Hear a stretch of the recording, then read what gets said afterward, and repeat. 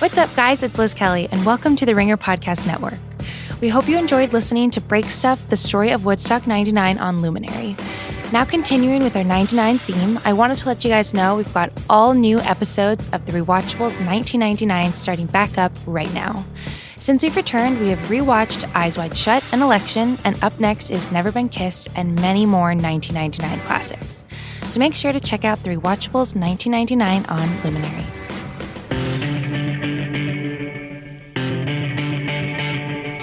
Welcome to the Ringer NFL show. I'm Robert Mays, joined as always by Kevin Clark. Kevin, how you doing, buddy? This is bordering on a special episode because we were just going to let that, the great live show we had in Atlantic City, we were going to let that ride for this week.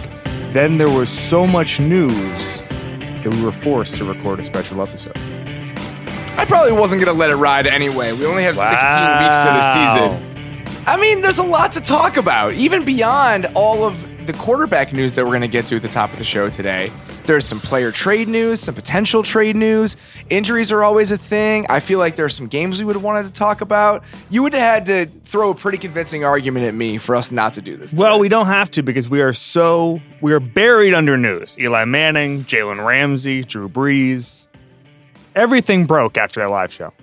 So let's start with something that you essentially wrote about this week, which is that this era of quarterbacks, this forever quarterback group that we have kind of come to know for a very long time. Very, very long time. It may be coming to an end. And the reason that we say that is because 3 of those guys are going to be out for part of, if not all of this season. Eli Manning is headed to the bench. Drew Brees is out for about 6 weeks with thumb surgery. And Ben Roethlisberger is going to IR. We knew about the injuries to Roethlisberger and Brees when we recorded on Sunday. We did not know the severity of those injuries. So let's start with Eli Manning. My reaction to this was mostly that I wanted to see how Giants fans kind of dealt with it emotionally. From a football level, this is not surprising to me. It's the right choice. It's a choice that should have happened years ago, and it gives the Giants the best chance to win moving forward.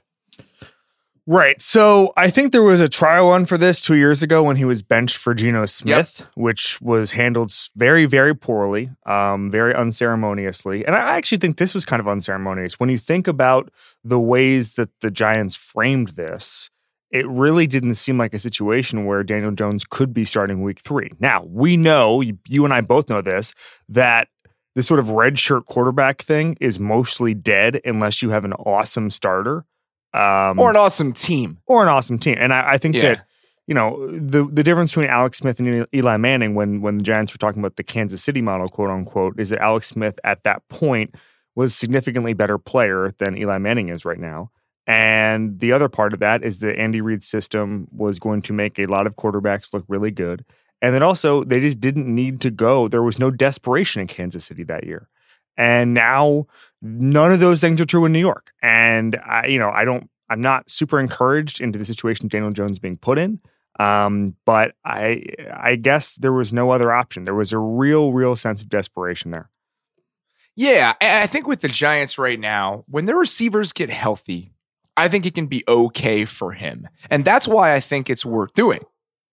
The argument to me against putting in your young quarterback is if you think you're putting him into a situation that's actively going to hurt him and is actively going to hurt his development.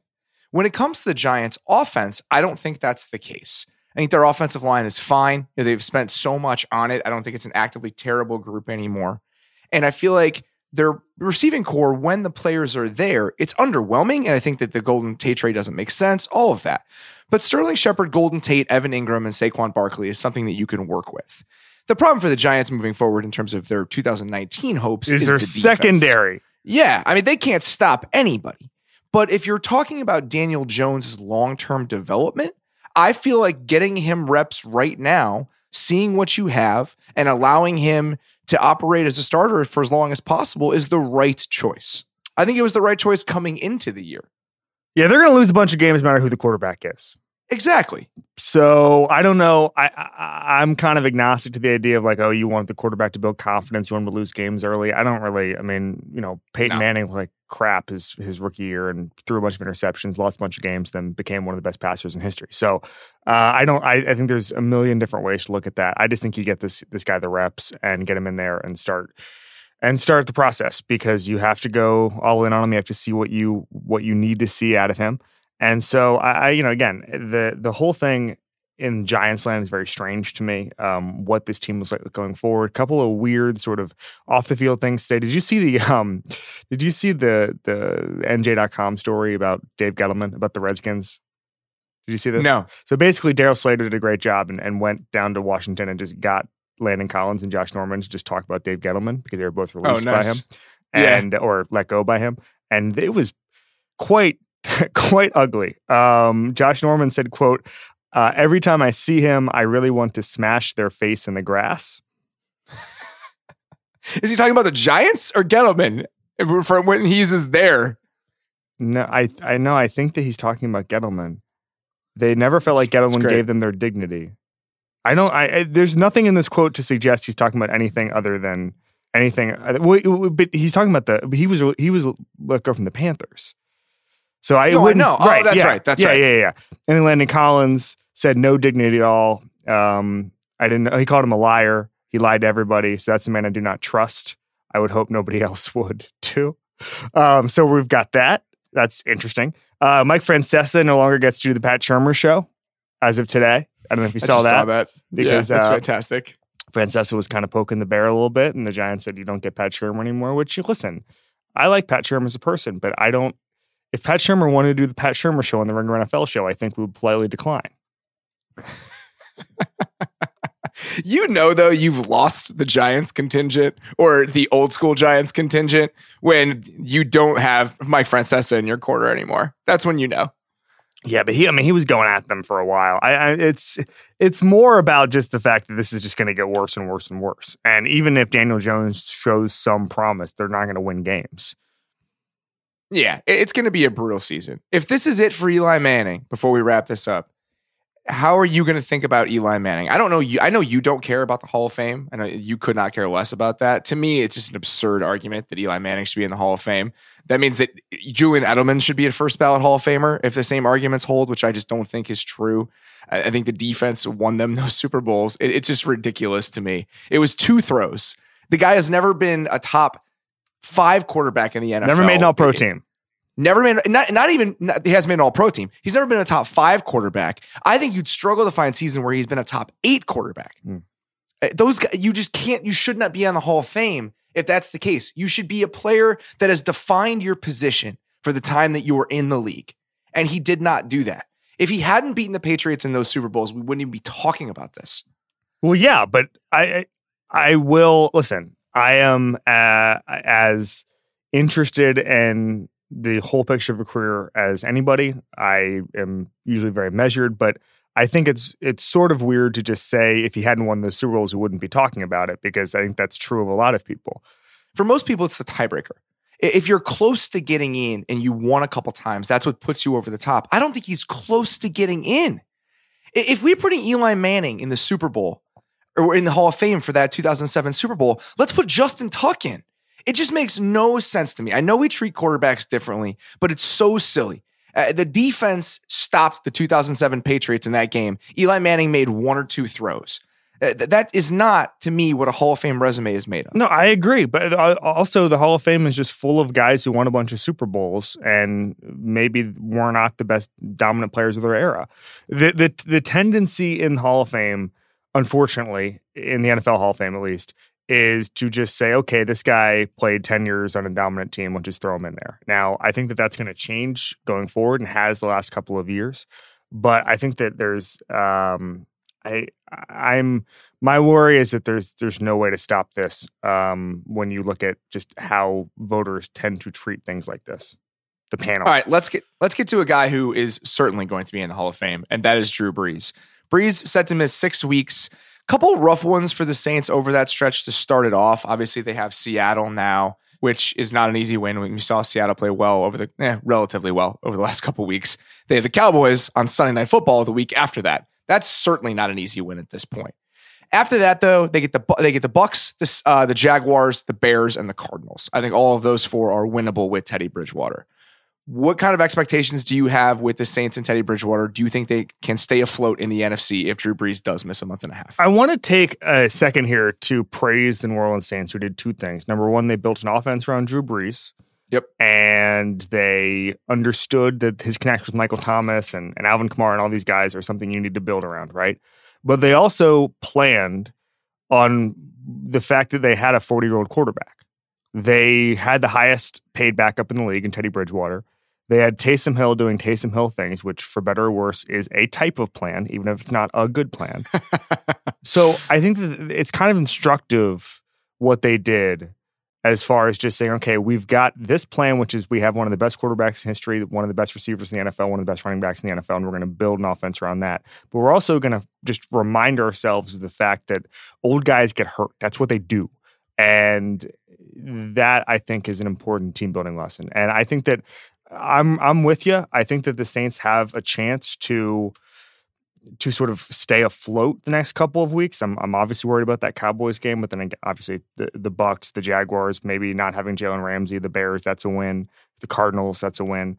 And so, when I think about I'm not saying the Bears are a win. I'm saying they can beat the Bears with Teddy Bridgewater. I was doing that to make fun of you. I was trying to make you upset. I wasn't sure if you were or not. I couldn't tell. Trying to make you upset. Did it work? The Bears defense is still very good. That's all I'll say. Okay. Well, I've seen the Bears offense. So have I. You can't get bailout roughing the passer calls and then a 53-yard field goal every week, buddy. No, you certainly can't. The two things we're on the exact same page. But I'm sorry to finish my point is the division does not look like what we thought it was going to look like. The Panthers are on the verge, strangely, of a lost season. I have no idea what's going on there. The Falcons look okay, and they could be pretty good. So I think that if this is not going to be the sort of you have to win 14 games to win the division that we thought. No, it's not. And with the NFC South being a little bit weaker, and even with kind of that second tier of NFC teams being a little bit more in question, are the Vikings going to be very good? Are the Bears going to be very good? Right now, I feel like the teams I would pencil in for the wild card are probably Seattle and the Cowboys, or Seattle and Philadelphia. So can the Saints stay afloat in that group if they don't necessarily keep pace with Atlanta and the NFC South? Their best bet at this point is probably to win the division based on the strength of other teams everywhere. But also, we played 2 games, and it's really hard to discern that. But I do think that they have the talent elsewhere. We're on the exact same page when it comes to the Bridgewater stuff. I think the trade for him last August showed an incredible amount of foresight and understanding this is what we need to do to have a contingency plan. Convincing him to come back and making him the highest paid backup is helpful, but he could have started in Miami. Yep. And the idea that they have the locker room, the culture, just the winning atmosphere in that building to be able to retain guys on that sort of lesser deal, that's impressive to me. I think when teams can swing those deals, it can make a huge difference when you're starting to fill out the margins of your roster, and backup quarterback is an important part of those margins. It reminds me, I've written this, but Jeffrey Lurie told me once, right after a couple months after the Super Bowl, that they don't even call it a backup quarterback. They just call it the second quarterback. Because eventually they're going to play. And if you view it that way, I mean, look, they made a serious commitment to Nick Foles a couple of years ago. They won the Super Bowl because of it. And, that's just sort of how this works. Unless you have Tom Brady as starter and, obviously even Garoppolo and Brissett got to play, although not through injury, you're probably going to have a second quarterback playing. And I think that's an interesting lesson for everybody. Let's get to Ben Roethlisberger, because I think that ties into another piece of news about the Steelers this week. So Roethlisberger going to injured reserve with that elbow injury, a bizarre elbow injury. I cannot remember a quarterback going to IR with a non-contact throwing injury. Can you? I'd have to think about it. I don't remember, but I don't have an encyclopedic knowledge of what landed everybody on IR. Yeah, nothing jumps out to me. So the Roethlisberger thing becomes complicated for a couple of different reasons. They give him that 2-year, $68 million extension next season. He has $25 million in dead cap next year. So if he can't play next year, if this is a Tommy John sort of situation, and we're looking at an Alex Smith type timetable where he has to miss all of next season, that's brutal for this team, because you have to hold his cap number, and after trading for Minkah Fitzpatrick, you no longer have a first-round pick. So while Washington, it wasn't in their plans to draft a quarterback in the first round after signing Alex Smith, his injury necessitated that they do it. They were able to get Haskins 15th and kind of start whatever their next step was. Pittsburgh can't do that. I understand the arguments for draft for trading for Fitzpatrick. He's a really talented player. You're paying him next to nothing because the Dolphins have signed or paid a signing bonus already. All of that makes sense to me. But I do think that when there's a chance you bottom out this season, and I do think there is, Mason Rudolph, there's no way to know. Now, less stuff is on the table for them when it comes to their next plan. I get both sides of it, but I also think it's a considerable risk.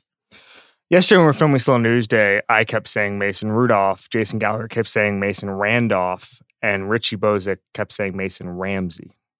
Just wanted to throw that out there as far as name recognition of this new Steelers quarterback. I was my favorite Mason Rudolph thing is that his vertical leap at the NFL Combine was 26 inches. Hey, what do we think ours is? I know mine was higher than that when I was younger. What is it now? I was measured. I don't care about what it is. Jesus, then. Now I have no idea. It's definitely it's not 26 inches. Okay, so I'm just saying for an NFL quarterback, it's really funny. It's in the bottom 5th percentile. It was less than like 28 offensive tackles at the combine this season. I hear you. It's fine. It doesn't matter at the position. When I was just looking at it yesterday, I was like, "Wow, this guy is not an athlete. This is kind of funny." So you start to think about what the Steelers think they are. And I'm intrigued by this. I saw a stat the other day that basically the Steelers have had a first-round pick every year since like the late 60s or something. Like it's just the things they don't do are make coaching changes and trade the first-round pick, okay? Or trade up like they did for Devin Bush this year. Right. And so they probably think they have a better roster than we do.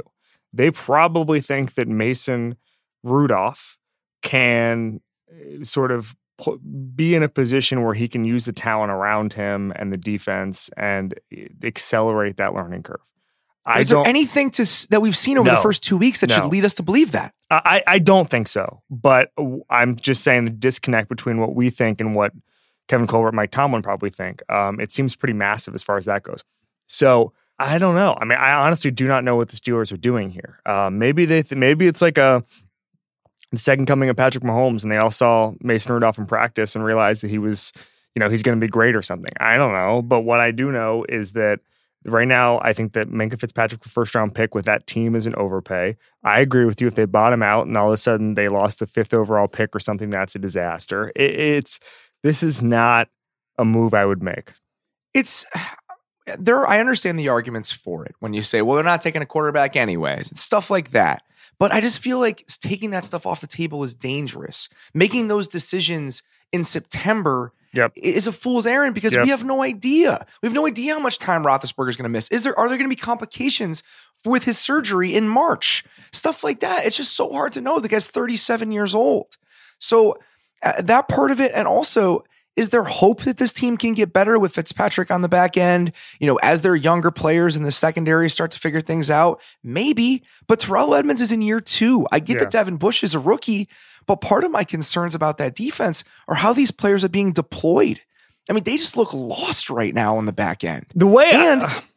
Are the weapons going to get any better? Right. I mean, we say that maybe they can trust this talent around them offensively, but is there that much talent around them offensively right now? Yeah. The answer is no. Right. The way I view trading a first-round pick for anybody is I think you only do it if you think you're one player away from real contention. This was my argument when the Saints drafted and traded up for Marcus Davenport, right?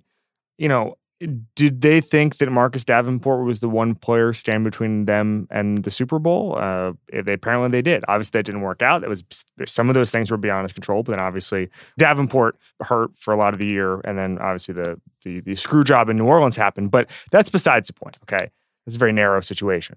But it's a good example, though. Yeah, it's a good example. If you're the Texans and you think Laramie Tunsil will win you the Super Bowl, the only problem was left tackle, then I don't know, is 2 first-round picks for the Super Bowl appropriate? Sure. The problem is, of course, is that it's not actually going to work.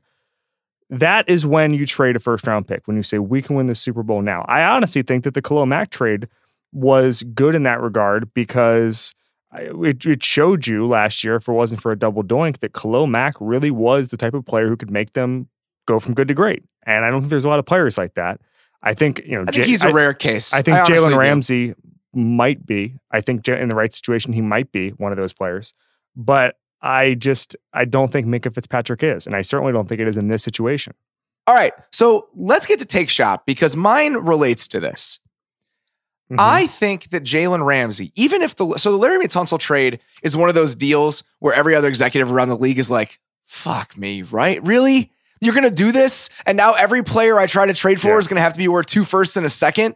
It drives executives nuts when that stuff happens, when people just completely shift the market for players. So even if the Tunsil trade didn't happen in this hypothetical, I think that Jalen Ramsey would be worth 2 first-round picks for the right team. And to me, that right team is the Chiefs. Because it's the Mac trade is a good thing to bring up. Because I agree with you in a way where he's such a great player and he's one of maybe the 5-6 best players in the NFL, period, that maybe you can rationalize doing it. He unlocked the defense. They were the best defense in the NFL. They were definitely a contender, all of that. The problem, though, when you're the Bears, even if you're going all in on your quarterback, which I think you should, if that quarterback is not the right guy, you're going to be in the situation you're in right now, where the Bears need a new quarterback, most likely, and they don't have a first-round pick next year to get one. The Chiefs are not almost possibly in that scenario unless the Mahomes gets hurt and then it's over anyway. If he's healthy, there is no reasonable reality, no reasonable projection where they have a high first-round pick. And this could be the player that unlocks their Super Bowl chances. So I understand that no player is worth 2 first-round picks unless he's a quarterback, most likely, in a vacuum. But I do think that for the right team, with the right quarterback, with the right outlook, you can rationalize 2 first-round picks for Jalen Ramsey in a way that you can't for most players and most teams in the league. Brett Veach has never made a first-round pick. And they've traded those things away a lot. And that's why it's difficult, because you don't have a second-round pick next year because you already traded one away in the Clark trade, and you traded your first-round pick away. So eventually, you're not going to have any homegrown talent. Can I ask you a question? Sure. Don't you think that going all in on Patrick Mahomes, of all people right now, is slightly short-sighted because he's going to clearly be so good for so long that maximizing that window is really important? He's going to get very, very, very expensive, and I understand that, and I understand the necessity to do that, but you already traded for Frank Clark, already brought in the Honey Badger. Obviously, you traded a first-round pick to get him in the first place. If you keep going all in on him, don't you really limit yourself in year 6 and 7 of Patrick Mahomes not getting a high draft pick every single year? That's my only devil's advocate here. I think that's a good argument. The other argument to me does have to deal with the money, because obviously we know the cap is fake, everything else. But the Chiefs have already done this before. They already did this offseason. They made the big trade and traded a first-round pick only to have to give that guy a massive extension. And that's what happened with Frank Clark. Frank Clark's cap hit this year is tiny. It's $6.5 million. Next year, it jumps to 22.7. The Chiefs right now, as it stands, have $2.3 million in cap space. And they don't have that many logical cuts to make. Daniel Sorensen is probably one of those guys. Cam Irving is probably one of those guys. It saves them about $6 million overall in space. There aren't a lot of other players on the roster that you can get rid of without big dead money hits. The Anthony Hitchens contract is a disaster. He's $12.7 million in dead money next year if they cut him, because they restructured him this offseason to get some cap space. You can absolutely restructure Sammy Watkins' base salary, Tyrann Mathieu. Both of them have more than $11 million. If you want to convert that into bonus, there's a way to find the money. But when you consider that the Mahomes extension is coming, and you probably have to pay Chris Jones next offseason, or at least franchise him, it gets pretty dicey pretty quick. So that's one thing to take into consideration. Having to give Ramsey the massive record-setting corner contract pretty much as soon as you sign him is definitely the argument that, to me, that's against it. And I agree. I think your argument stands as well, because you're going to be good for a long time. Do you want to have no homegrown high premium talent in the pipeline? That's my thought. I think that the all-in move is Frank Clark. I don't think you can go all-inner. Maybe, I don't know. I mean, Kansas City's never won a Super Bowl. Do we think that the fan base and the front office and ownership and the coaching staff and all that would trade one Super Bowl this year for maybe a couple of years with a lull, maybe 2 years out? of Patrick Mahomes' career? I think the answer is yes. I tend to agree. I think the answer is yes. And I also feel like you can't assume. But think about what we would have said about Andrew Luck, right? Right. They're going to be good forever. And that's just not how it happens. I know that it's a different situation and he was getting destroyed even early in his career, but I don't think you can say we know we're going to be good for a decade. I also feel like you have to acknowledge that this is your best chance to win one because he's so cheap. Even if you think you can win one in the future. And I think a really good model right now is what Seattle is doing. We can pay our guy, we can start over with the rest of the roster, and we can still be good because of how good that guy is. But their best chance was still when Russell Wilson was making way less than Russell Wilson should. Sure. And I think that's the argument for why a trade like the Ramsey one makes sense, even if it really puts you in a tough spot in other areas. Yeah, I don't know the answer. And I also think that going all in on 1 year when you have a guy like Mahomes is slightly risky because this is a game of injuries. And, you could trade for a bunch of guys and all of a sudden Mahomes gets injured and you're screwed. I'm glad enough to make the decision about whether or not you play the long game with Patrick Mahomes and just maximize his window for 10, 15 years or just try to win the Super Bowl. Do everything you can to mortgage your future, because that's what it is, to win the Super Bowl this year. I don't know the answer. Who else do you think is on the table here that would make sense for Ramsey? For Ramsey. So I saw a tweet a little bit about the teams that were in on them. One of them was Baltimore. Yeah, I mean, Jimmy Smith has a grade 2 knee sprain. He's going to be out for a little while. Multiple weeks is how John Harbaugh framed it. It's not season ending, but that's a secondary that we expected to be. You don't trade 2 first-round picks because your cornerback has a grade 2 knee sprain. I'll tell you that. I feel like that's about his long-term projection. I got you. I think that's more about them not thinking he'll be around for much longer after this. So here's the list via Josina Anderson. Teams that have made substantive inquiries. Jimmy Smith is in the last year of his contract. Kansas City, Baltimore, Minnesota, Oakland. You got to be kidding me. Philadelphia, Seattle. Now we don't Philadelphia, know, Seattle, the teams we always mention in this conversation. But we also don't know if that's just Howie Roseman and John Schneider trying to be value gods and just being like, take a second for him. You just don't know. I mean, like that substantive inquiries doesn't mean they offered a first round pick. But with Seattle, doesn't it make a lot of sense? I think with Philly, it's tough just based on the finances of it all. Obviously, there's no team in the league better at manipulating that stuff than the Eagles have been. And the Wentz contract is going to look like a bargain much sooner rather than later. Yep. But I think it probably already does. I know, it's ridiculous. But the Seattle thing, I mean, this is a team with an ocean of cap space next season. Again, that's why I love the way that the Seahawks have done this. They decided to tear it all down outside of their 2 best players. Mm-hmm. That was really it. Those are the only substantial investments they have. So now you have Russell Wilson, Bobby Wagner, and a blank canvas. And these are the types of moves that are on the table for you because you have no restrictions.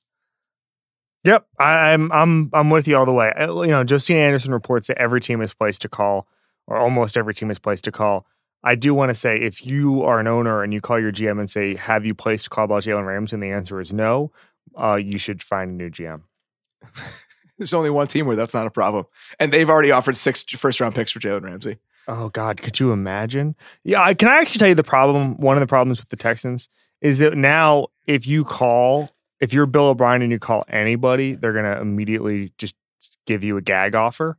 Yeah. He's a guy in your fantasy league that you could take advantage of. Yeah. Oh, geez. Can we get, 11 first-round picks for him? And then Bill O'Brien thinks about it for an hour. Like that's where you're at now if you're the Texans. And then you call back and get Cousin Greg, and then you get the 11 first-round picks. Absolutely. Call the GM.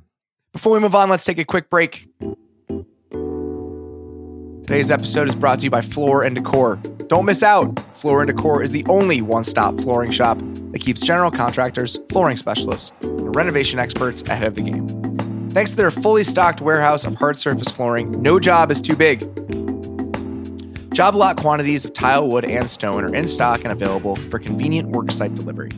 And their dedicated pro services team is here to help make it easy for you to run your business, offering everything from 14-day product storage to financing solutions to express pickup.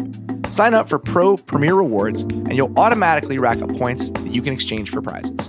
Plus, you'll have access to over 15 discounted services to help you grow your business. Explore your local Floor & Decor and discover how quality flooring products at everyday low prices can completely change your game. Visit flooranddecor.com to locate the Floor & Decor nearest you and score savings and service you won't find anywhere else. That's flooranddecor.com. You ever had to miss a football game because you couldn't get somewhere to watch it? It happens to me all the time. Trying to catch the game out of the corner of your eye somewhere. You're with family, you're with friends. You're trying to do your job, but can't really because you're trying to spend some quality time. That never has to happen again with TuneIn, your all-in-one audio app for live sports, news, music, and podcasts. With TuneIn Premium, you can listen to live and on-demand coverage of every single game this NFL season. And that's just the beginning. TuneIn also gives you access to every live MLB, NBA, and NHL game, not to mention all your favorite college football teams. TuneIn doesn't just have sports either. You can also get 24-hour news from all the major outlets, over 100 exclusive music channels, and all the top podcasts, including the Ringer NFL show and every other Ringer podcast. And for a limited time, go to tunein.com/RingerNFL to get TuneIn Premium for 50% off. That's tunein.com/RingerNFL. Talk live sports, music, news, and podcasts wherever you go with TuneIn.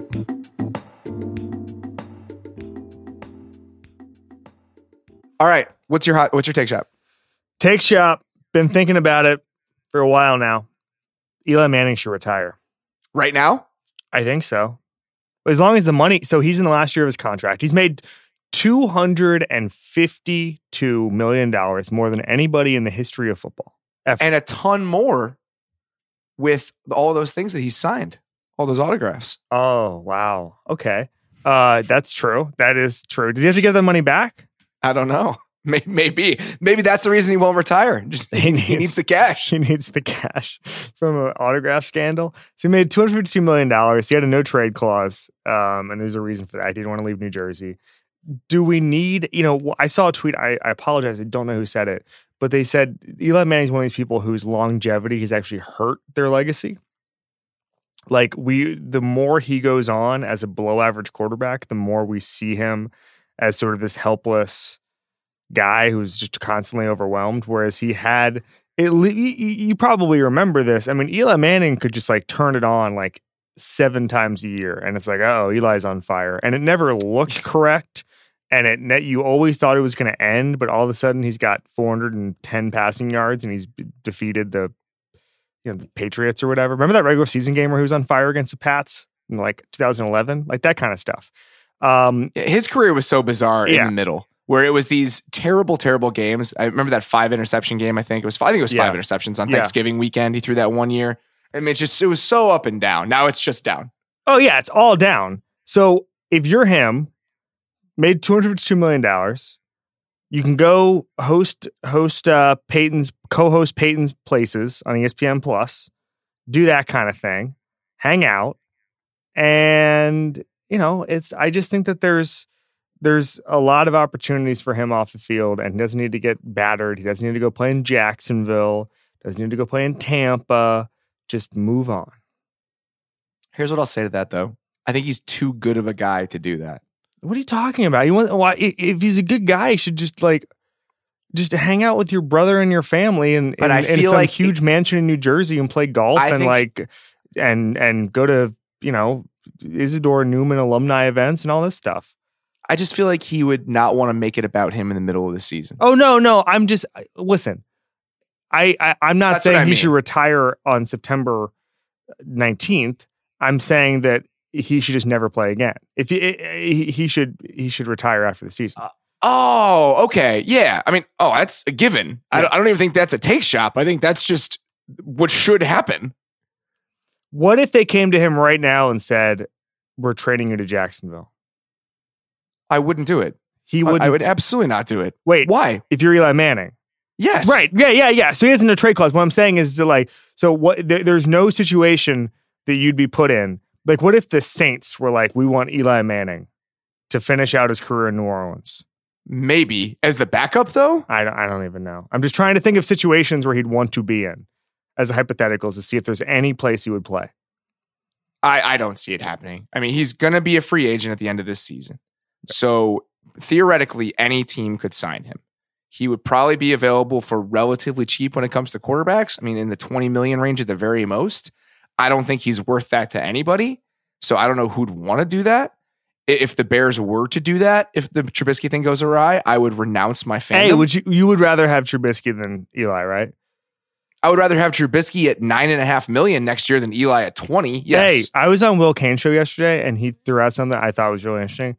If you were the Bears, what would you think if the Bears traded for Cam Newton? I would love that. Okay. Absolutely. Cam Newton is one of the guys on the table for me. I feel like Ryan Tannehill after the season. No. I think that that's an option. Cam Newton, Ryan Tannehill. I've already started exploring all of these things. I've already checked the numbers. I've already seen like who can they afford, who can they not. They're going to carry over like maybe 15 million in space. They could probably get to 30. Trust me, I've already done all of the math on this. It's really problematic. That sounds very problematic. Wait a second. It's not good for my emotions. Speaking of which, I'm sorry, I did not see this. Ron Rivera, tired of Cam Newton questions, walks out of press conference after less than 2 minutes. So I feel like you have to answer questions about your injured quarterback. What I'm saying is that things are going well in Carolina. I mean, Ron is not that kind of guy. Ron is one of the nicest coaches and most stand-up guys in this league. And that probably says a lot about just how much they don't know about Cam Newton. So we're going to get to Cam Newton here when we get to your sneaky truth a little bit later. But let's get to our biggest 3 games of the week. Let's start with Ravens-Chiefs, which... Love it. It is such a perfect game. As some of the old quarterbacks cycle out, it is a perfect game to bring in a new era of quarterbacks. I was rewatching the Ravens game yesterday, or this morning, actually, excuse me. And these are the 2 offenses I like watching the most right now. And it's not, but before the season started, when I was thinking about the Ravens, I was like, oh man, I'm excited to watch whatever gimmick it's going to be. It's going to be weird. It's going to be different. I haven't seen anything like it before, all that stuff. And then I'm watching them play against the Cardinals, especially in the first half. And there's some elements to that. Lamar's doing these weird spin out, naked boots where, he's getting tons of yards. It's a really cool design. But a lot of the stuff that they're doing isn't dissimilar to what the Chiefs do. On Mark Andrews' touchdown, they ran a little jet motion to the right with Marquise Brown. They put him into the flat, and then they used Mark Andrews on like a vertical route outside. The Chiefs love doing that. They love using the running back in the flat or somebody in the flat to hit a 4 verts or something like that. The Ravens didn't hit this play, but they ran a vertical route to Justice Hill out of the backfield in the same way that the Chiefs like to do. I mean, these are 2 of the most modern offenses in the league going at it with quarterbacks that could not be playing any better than they are right now. And I'm not sure what else you'd want to watch at this point. Yeah, I really like seeing Patrick Mahomes tested. And that's sort of, the live show, which I don't think has gone up yet. We talked a little bit about how much I enjoy really good quarterbacks going against really great defense. That's one of my favorite things in football. And, Shil Kapadi had the stat the other day that the Ravens are 3rd in the NFL and highest percentage of opponents' dropbacks in which they got a sack or a quarterback hit. I want to talk about that in a second. Patrick Mahomes is going to be under fire from this defense. The Ravens do a lot of interesting things. I think that kind of tape Twitter is showing you all the time how many interesting things Martindale does with that defense. I'm really, really intrigued to see Patrick Mahomes in his best against this defense. I think it's one of the matchups of the year. I totally agree. And I think that the element I'm really excited about is Earl Thomas on the back end, taking away some of those shots. Can he? Is the middle of the field just going to be completely closed off to the Chiefs? How do they deal with that? There are cornerback depth issues on the Ravens, excuse me. Yeah. Because I think part of the reason they're interested in Ramsey. So do they try to attack them in that way? But getting to the sack and quarterback hit thing, coming into the year, part of the reason I was a little bit concerned about the Ravens defense compared to years past is that they didn't have as much depth or as much talent in the front 7. Yeah. They lose Zadarius Smith. They lose CJ Mosley. And then they go out and they sign Pernell McPhee for $930,000. His cap hit is $1 million. And this signing and his production so far is the Ravens organization in a nutshell. He leaves in 2015 and signs a 5-year deal with the Bears, a deal I loved because I think Pernell McPhee is an awesome player. 5 years, $40 million. He does nothing for the Bears. That's correct. He's correct. He's hurt the entire time, which he had health concerns coming in. It was not shocking. So he goes to Washington last year, does nothing. It's just kind of a whatever. He gets signed for $1 million. He comes in this year and so far has been first of all, he's starting for them. And secondly, he's one of the most productive pass rushers in the NFL through 2 weeks. When he left to go to Chicago, the Ravens got a 4th-round compensatory pick for him, which the Ravens stay doing. About 10 picks after that compensatory pick in the 4th round, they picked Matthew Judon, who was a 5th-round pick, and is also one of the most productive pass rushers in the NFL so far this season. It's unbelievable how they churn these guys out, either whether it's in-house or just retreading dudes that they had 4 years ago. It's just so impressive, their talent development and talent accruement in the Ozzie Smith, Eric DeCosta era, and we're seeing it all over again right now. This is one of the best run organizations in the NFL. Smart teams beat dumb teams. Happens over and over and over again. It's all that happens in football. I had an interesting talk when I was doing the Brown story, the Sashi Brown story, with Richard Thaler, who wrote a paper that then basically influenced a bunch of NFL. He won the Nobel Prize, but he also kind of influenced a bunch of NFL teams, and the Browns took a liking to him, and he's been an advisor there. And he was saying something about quarterbacks that I found really fascinating. He said that he thinks that quarterbacks are overrated for this reason. He said that the teams that tend to find quarterbacks are by definition already smart, so they're already going to do smart things. It was like one of the weirdest mind-bending arguments that I've heard about the quarterback position, and I've been thinking about it a lot. But when you think about some of the teams that found their franchise quarterback, it was teams that already do a bunch of smart stuff. It's the Chiefs, it's the Eagles, it's the Ravens. And you start to think about it, you're like, wow, that's kind of true. I mean, the Packers, smart organization. They found Aaron Rodgers. A team that had to find them, had to go out of their way to find them, though. But also, like, the Colts got one dropped in their lap and they screwed it up.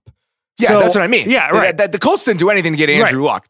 Right. I'm saying that it was an interesting argument, but you think about Lamar Jackson, he was just there. He was there in the late first. Every team could have gotten him, and a smart team did. And smart teams continue to do smart things because that's what smart teams do.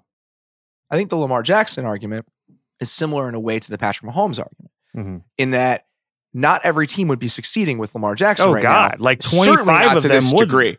So just watching what they've built around him, and he's obviously improved a ton. I mean, there are some of the throws he made. I thought he was more impressive last week against Arizona than he was the week before against the Dolphins. There was just some bullets he's placing in the intermediate areas of the field, but I was like, wow, you know what? He just looks so good. I'm starting to view that week one as like, you know how in college when like Miami plays like Bethune-Cookman the first week, or like some Division I AA team, like or like they won the year they played FAU the first week. Like it's that kind of thing. And it's like, oh, okay. Well, they did that against that team. Let's see how they are against an NFL team. So I was more encouraged actually with what he did. I agree with you about what he did with the Cardinals than what he did against the Dolphins. I also was impressed with the Cardinals in a way. I think that they looked good, especially in the second half. I think that they're a team to definitely monitor going forward. I feel like we're underrating just how terrible they were offensively last year. The fact that they're competent now and they can be in a game with the Ravens is pretty darn impressive to me. I'm with you. What's next? All right, let's get to Saints Seahawks. We already talked a decent amount about Teddy Bridgewater and kind of the infrastructure there. Some specific stuff I'm looking at with this game as it relates to New Orleans and Seattle. The Saints have been dead last in run defense DVOA the first 2 weeks. It's really early. You know, that's a small sample size. It could certainly change. It's definitely something to monitor against a team that's going to try to run the ball at them a lot. What's sticking out to you about this game? Well, I'm intrigued to see how they've changed the offense, the Saints. Because, you know, there was a lot of talk in Saints Twitter about just how much of the offense is built around Drew Brees' rhythm. And I'm intrigued to see sort of what they do. The Taysom Hill thing has always been strange to me. Yeah, I'd be concerned. But Sean Payton sort of going out of his way to be even more mysterious. Seems like that's a little bit of like espionage work and misdirection. Yeah, right? I guess. I mean, they're just trying to put them off the scent. Let's do Occam's razor here, right? If you're taking snaps away from Drew freaking Brees to give to Taysom Hill, why wouldn't you do it with Teddy Bridgewater? Like, obviously, Sean Payton thinks way different than we do about Taysom Hill and the rest of the world. I think he'll get snaps. I just mean, I don't think it's going to be any sort of 50-50 split or 60-40, 70-30. I think he'll be sprinkled in the way he always is. Yeah, I don't know. That'd be weird to me. I feel like you should just let your quarterback play. Yeah, I mean, yes, but that's especially true when Drew Brees is your quarterback. There's just so many aspects of... We've talked about this. I've been talking about it for 4 years. There are some coaches who I think fantasize about having bad quarterbacks in order to scheme them up. I think that Belichick, although obviously he very much enjoys having Tom Brady on his team, I think that when he has to start a quarterback like Jacoby Brissett 3 years ago, kind of says, ooh, what can I do here to kind of MacGyver himself out of the situation? I think Taysom Hill is an extension of Sean Payton's sort of, gee, what would my life be like if I didn't have Drew Brees? It's kind of a Bedford Falls, It's a Wonderful Life thing, right? Like you would start doing these weird things. You would start doing, Belichick keeps talking about the single wing every couple of years. Fine, whatever. He'd love to do that, but he can't. And I think that sometimes coaches' creativity, especially if they're really smart coaches like Peyton and Belichick, their creativity gets the best of them sometimes.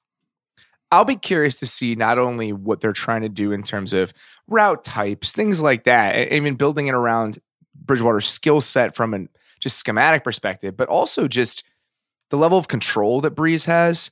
It's not only with protections, play calls, stuff like that, but the level of control he has in the pocket. How does this affect the offensive line against a pass rush with Devin Clowney? Things like that. The Saints have great talent up front, but I also think it's an interesting kind of experiment of how much does talent up front matter versus what your quarterback does. I wrote about that today, just how much a quarterback has control over his own pass protection. I mean, Bridgewater was sacked twice last week after he came into that game. I understand it's the Rams and Aaron Donald, all that. But I do think you're going to see a drop-off with every single member of the offense, not just the quarterback. I completely agree with you. This is going to be an awesome game. I'm excited. This is a good week. Yeah, this is a fun one. I think that we're going to learn a lot. I also want to see what the Seahawks offense looks like again and what the Saints end up doing against them. I think the Saints pass rush has been really good through 2 weeks. Hendrickson and Davenport have been nice on the other side of Cam Jordan, so I don't feel like they'll have to blitz a lot. Last week, the Seahawks just picked apart the Steelers when they were blitzing. The Steelers are a mess on the back end, but I still feel like they had a really good game plan. They had a really defined, really reliable hot route system, which is what you should have as an NFL team. Some teams, though, do not, which brings us to the Houston Texans playing the San Diego or Los Angeles Chargers. I wrote about this today. The Texans' pass protection issues are so frustrating and so terrible, and they have so much more to do with every aspect of that offense than they do with just the offensive line. This team does not understand how to pick up blitzes, and every team is going to continue blitzing them and bombard them with them until they show any capacity for stopping it. Where are we on Chargers playoff watch? Are we out? I'm not out because I do think they do a lot of stuff well. I'm super concerned about what's going on the back end of the defense. The fact that Kazir is now that starting corner, or Kazir, however you pronounce it.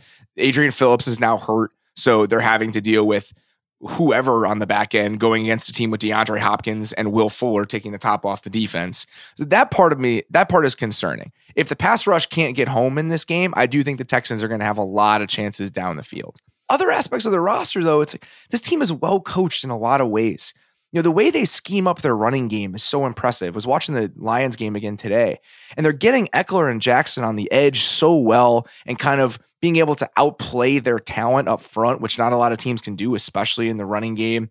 I think that Allen and Williams, they both made ridiculous catches. I mean, this team just has a lot of talent even when they're hurt, and I do think their offense is really good schematically. So I think in an AFC where there's a lot unsettled in that second tier, I can't write them off yet, even with all the guys that are hurt. Hey, so we saw the end of Eli Manning this week. We saw potentially the end of Ben Roethlisberger. Last two 0-4 stars, Larry Fitz and Phillip Rivers. Who gives out first? Who is the last standing member of the 0-4 draft class? I don't want to pick against either of those guys because they're both indestructible. But I'm telling you have to pick. I just said you have to pick. Who gives out first or who stops playing first? It's whoever taps out. It's the same thing.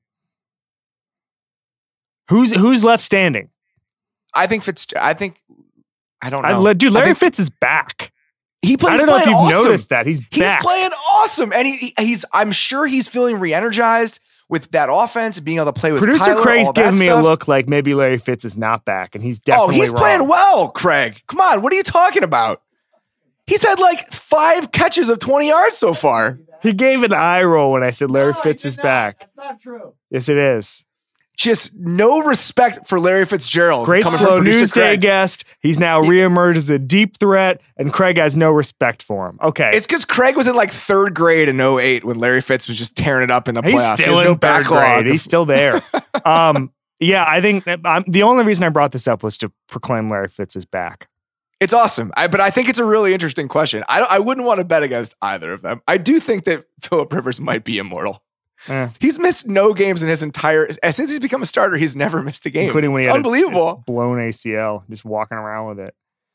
It's crazy. And obviously, they're going to test it again because their offensive line situation is untenable. I know. And the way Whitney Merciless is playing right now, I mean, Merciless and Clowney this week they're going to have big days. I will say that right now. All right. Sneaky truths. Let's get to Sneaky Truth, and I'm going to geek out. Why don't you do Sneaky Truth first? Yeah. Time to start planning for life without Cam Newton. At least start to think about it, what that heir apparent situation looks like. Obviously, Kyle Allen looks like he's the starter this week. Will Greer has been drafted. Cam Newton, $23 million cap hit this year. Nothing you can do about it. Next year, $21 million dead cap, $2 million. I don't think they're going to, let me be clear about this. I don't think they're going to cut Cam Newton. That would be very stupid. He's 3 years removed from being the best player in the sport. But if he can't run, if they don't want him to run, if they're so uncomfortable with his injury situation that he's lost that dimension, then they need to figure something out very quickly, whether that's a change in offense, whether that's, finding a change of pace, backup, whatever it is. They've got to figure something out. Now, long-term is a different story. If he doesn't get healthy, I think you're looking at a real situation where you don't extend him. Where are you on this, Robert Mays? I think you're looking at a situation where you let him go into that lame duck year next year. That's what I'm saying. You let him go. If you have to franchise tag him, you can in 2021, and we've seen that before. I don't think it's a big deal. He'd be 32 years old at that point. I need to see dramatic improvement from Cam Newton before I give him a kind of regular starting quarterback contract going into an age 31 season.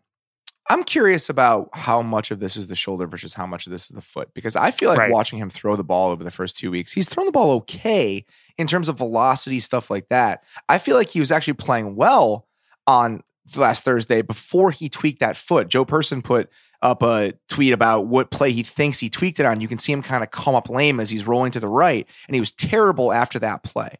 So if it's the foot and he's going to miss 2 weeks, maybe we're overreacting here. I don't know if we are. I feel like his health is definitely an ongoing conversation, and it's something to monitor. Well, I think if it's just the foot and he's going to be okay after that gets healthy, we'll have to see about this. I don't think. Listen, I am probably a lot higher on Cam Newton than most at this point. I think his highs were as high as anybody in the league. But at some point, we have all these weird reports in the offseason about just how far away he was. Then all of a sudden he's throwing full go. And it just seems like maybe they rushed him back too soon. And maybe he was never full go, and that we're seeing the remnants of that sort of lingering injury. And I think these things pile up over time. Maybe you give him just a month, just send him away. Pull an Alex Ferguson, send him to a beach somewhere and rehab. I don't think that's a bad idea. The problem is that they're going to be out of it in a month. I mean, I don't think there's. Yeah, I agree. Well, listen, I agree. If you send him away to let him heal and get his shoulder right and his foot right and rehab all that stuff, I agree with you. But what's more important, contending in 2019 or having a long-term starting quarterback? I think it's the latter, and that's why I don't think it's a bad idea. Yeah, I think giving him time to get 100% healthy and making sure that foot especially is a full go, I think that's all right. I really do. I feel like that is probably the best plan here. I'm with you. All right, let's get to my geeking out very quickly here. I know we've talked about this a lot on this show, but the San Francisco 49ers and their ability to just scheme up these ridiculous shot plays was just so apparent last week, and I think it will be going forward. I mean, we've seen that leak play that the Niners use that other teams have started to use now. Yeah. They did it last week with Marquise Goodwin instead of George Kittle, which is just unfair. Using that guy that's an Olympic sprinter that's wide open down the field for this like 38-yard touchdown is nuts. Other teams have used it with a receiver. You know, the Chiefs used it with Watkins. Last year, the Rams did it with Kupp a little bit. But again, it's just a nice wrinkle and already great play design. There was one they ran. It was a screen to Deebo Samuel where they put Deebo Samuel in jet motion to the left and they faked a little swing to the running back to the right, only to turn around and do a screen throwback to Samuel. And all 5 offensive linemen were in front of him on the left side, and he gained 38 yards. And then there was another 40-yard completion to Deebo Samuel where it was 22 personnel. They faked a hard play fake. They knew it was going to be single high. They ran Goodwin on a post to get the safety away. And there's just no defenders within 20 yards in the middle of the field or where Samuel is going. I just think there's no coordinator in the league. There's no team in the league that's better at scheming up these plays. And if they're going to get 4 or 5 of these a game and the defense is going to continue playing well, I just think that San Francisco becomes really interesting in the NFC. Where are they right now in your pecking order? I think that they're still behind Seattle and Dallas or Philly when it comes to the wild card. But is there any reason to think that they can't challenge whether it's New Orleans, Minnesota, right in that next tier? I absolutely think if they're playing like this, then they can stay in that conversation. Awesome. I agree with you. Anything else? Thursday night game. I sadly will not be able to watch the Thursday night game tonight. I will be taking in a very high-stress Cubs-Cardinals game at Wrigley Field rather than watching Jags-Titans. And I don't know. I'm so broken up about missing Minshew. It's a rough thing. I think it's funny the Jags-Titans started out as this kind of joke of a Thursday night game like 5 years ago. Then it briefly got good, and now we're just back to, Jags-Titans, huh? I'm actually intrigued. Even matter? I'm intrigued to see the Jalen Ramsey thing play out. I thought it was kind of funny, the report this week about how a team called the NFL and said, can Jalen Ramsey play Thursday and Sunday if we trade for him? Who evil. Who was that? You know what you don't want to do if you trade a first round pick for a guy? Play him 4 days after he's played a game? Well, yeah, also just 3 days. It's also three games in 8 days. Yeah. That's like NBA teams don't play guys 3 times in 8 days anymore. Oh my God. All right. That's all we got, guys. We will be back on Sunday with our recap of week 3. As always, thank you so much for listening to the Ringer NFL show on the Ringer Podcast Network. We'll talk to you soon.